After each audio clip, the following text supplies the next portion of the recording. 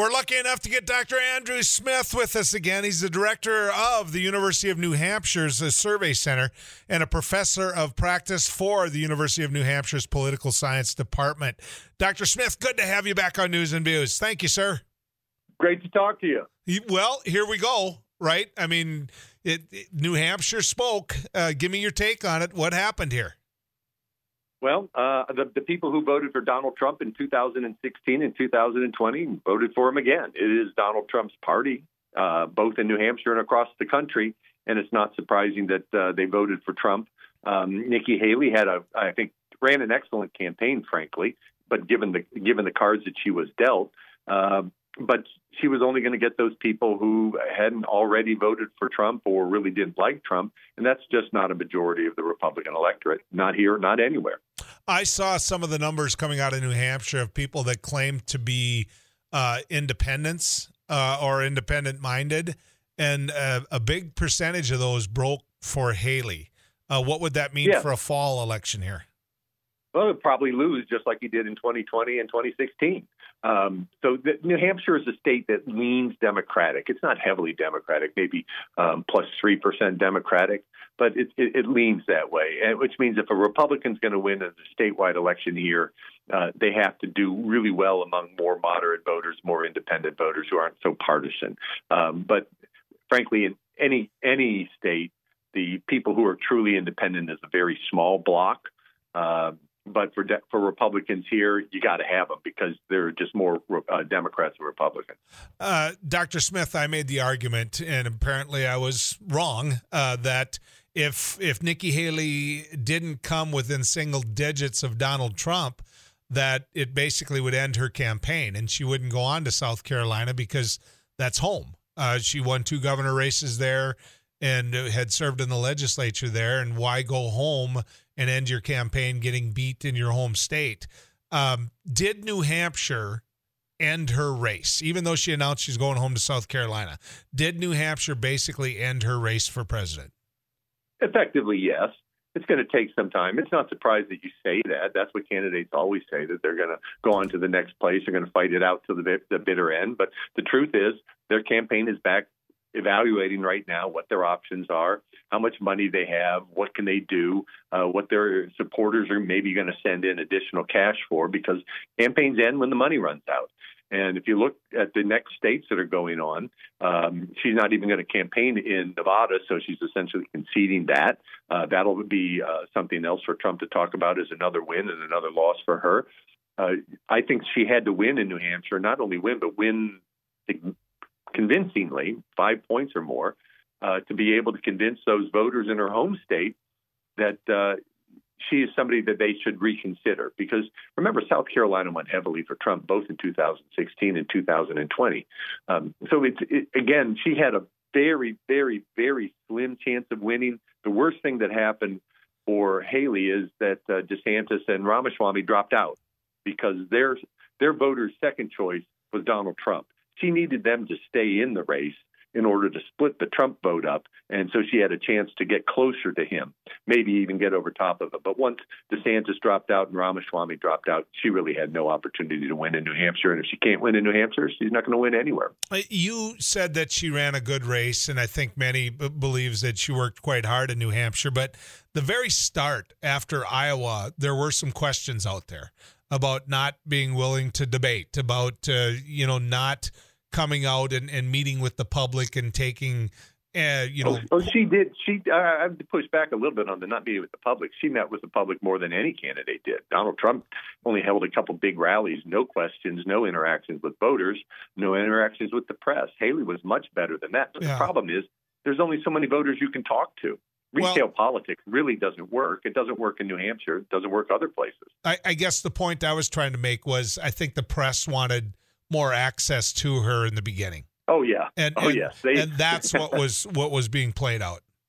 Well, the press always want access to the candidates. They think it's all about them rather than about the voters and the candidates. That's kind of the nature of that business. And I think that's one of the things that Haley really did a good job about, is running an extremely disciplined campaign. But the press like the candidates who might say something or do something different, something that's off script, because that makes news for them. But for a really good candidate, you have to be on message all of the time and not say something that you have to explain later on. The old rule is if you're explaining, you're losing. And what I like to look in is in the back of the room, if the press row is basically mouthing the words to the candidate's speech down to the hand gestures, then you know you've got a good political speech. The press hate it, but the voters like it because they're hearing the message. And there's an old Republican political operative here, a guy named Jerry Carmen, just died recently. He chaired Ronald Reagan's campaign in 1980. He went on to be head of the General Services Administration and then ambassador to the United Nations. So a really sharp political guy. And in 1980, he said, Governor Reagan, your speech is getting a little tired. We need to spice it up a bit. We need to liven it up, freshen it up. And Reagan turned to him and said, Jerry, it's a lot easier to change an audience than it is to change a speech. And the press hate that. There's some truth to that. There's a lot of truth. What was the old adage about New Hampshire? And you can go ahead and correct me because that's home for you. But, one of the candidates walked up in a cafe and shook hands with an individual and said, hey, can I count on your vote? And he said, I've only met you twice. I haven't made up my mind yet. In New Hampshire, they're going to meet you. No, they're not. That's a myth. I've been here and covering campaigns since the 1990s in New Hampshire. In our recent polling here in New Hampshire, only 10% of Republican primary voters said they'd even been in an event with a candidate. 90% have not. Only 30% said they'd even had any contact with a campaign. Voters here get their information the same way voters do across the country. They hear it on TV, they read it in the newspaper, they get the commercials on TV, they get the mailers in their mailbox. We have a myth about how our voters are special somehow and that candidates have to meet them. You have to go through the motions and say that you're meeting voters, that you are a person of the people willing to take questions. But you can only reach a very few people that way. Candidates have limited amount of time, limited amount of energy. It's much better used by doing media events, radio interviews, TV interviews, et cetera. Yeah. Big rallies where you can get 5,000 and 10,000 people into a room. But this small rooms really is not an effective way of campaigning, but you have to show that you're willing to do it. As somebody who's been involved in statewide campaigns and actually helped out on presidential campaigns, I know that you are 100% right. I'll tell Barnacle, who I heard it from, that just simply isn't true.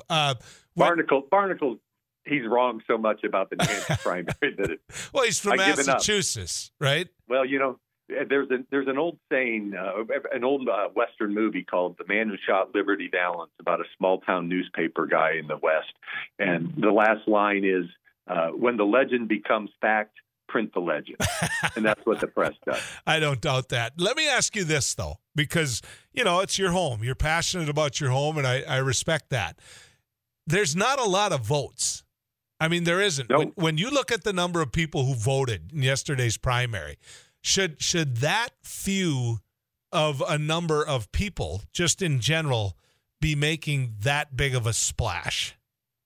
Well, first off, let me just say that with a caveat, it's a whole lot more than Iowa, which is a state more than twice as large as New Hampshire, both in geography and but they caucus in Iowa, right? So, but the Republican caucus is essentially a primary. It's just a shorter time period when you can go and vote. But the big thing is New Hampshire is not important because of the voters here. We're not smarter than voters in any other state. We're not more insightful. Candidates don't really have to campaign different. The big advantages that New Hampshire has on other states is that it is small. It's a highly educated state. It has a tradition of the New Hampshire primary. So primary day is kind of like our civic holiday. So you get a lot of people that come out and vote. So the electorate in the New Hampshire primary is more reflective of a general election primary. Turnout yesterday was record high. I haven't seen the final numbers, but it'll be close to 50% of voters in the state voted, or 40%, 45% of the voters in the state voted. Iowa caucuses, you get 5%, 10%. Other state primaries, you get 10 to 15, maybe 20%. So it's a broader reflection of the overall electorate. But the reason New Hampshire is important is simply because it's first. And the momentum you get from New Hampshire, where we've had campaigns going on for the past year or more, goes on to people in the other states where there really haven't been campaigns.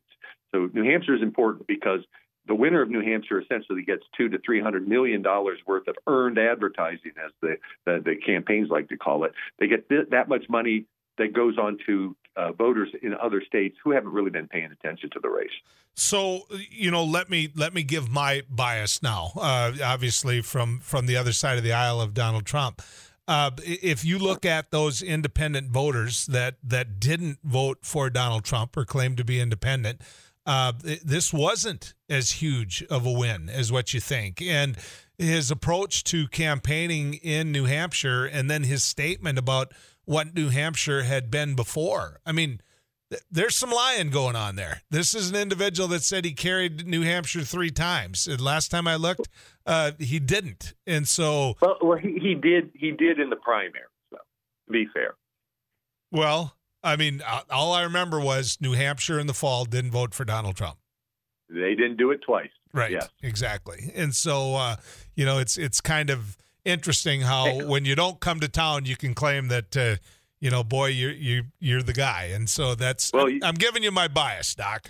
No, there's no bias. The old saw is, how can you tell when a politician is lying? Their lips are moving. And that's been true for as long as there have been politicians, and it'll be true long after I'm dead. Okay, I can't lose this opportunity for you. Dr. Andrew Smith, director of University of New Hampshire's Survey Center. Who wins this thing in the fall? I think it's way too early to say. Voters aren't paying attention to the fall yet. And what's going to happen on both the Republican side and the Democratic side is they have 2 unpopular nominees. I think both parties would rather have somebody else, definitely more Democrats than Republicans. But what's going to happen in the fall for most voters is that they're going to trudge to the polls after having an incredibly uninformative campaign. And they're going to vote for their party's candidate, and they're going to rationalize why their party's skunk is better than the other party's skunk. Yeah. If there's a third party, we don't know. Who that will draw votes from, we don't know. That third party, if there is one, will likely be a spoiler. They're not going to really win themselves because American politics is partisan driven. Great majority of people are just going to vote for their party from the top of the ticket to the bottom of the ticket. There's not a lot of thinking or rational thinking going on. There's a lot of rationalizing going on, but not rational thinking. And we're going to have a very uninspiring election campaign with a lot of negative campaigning going on by both sides. Nobody's going to be happy with it, and half the country's not going to like the outcome. Yeah. I think both major parties have some explaining to do to America when both of the individuals would be 80 years old in that term. They have some explaining to do. Dr. Smith, always good to talk to you, sir. Thanks for coming on. Pleasure to talk with you, too. Keep in touch. You bet. Dr. Andrew Smith.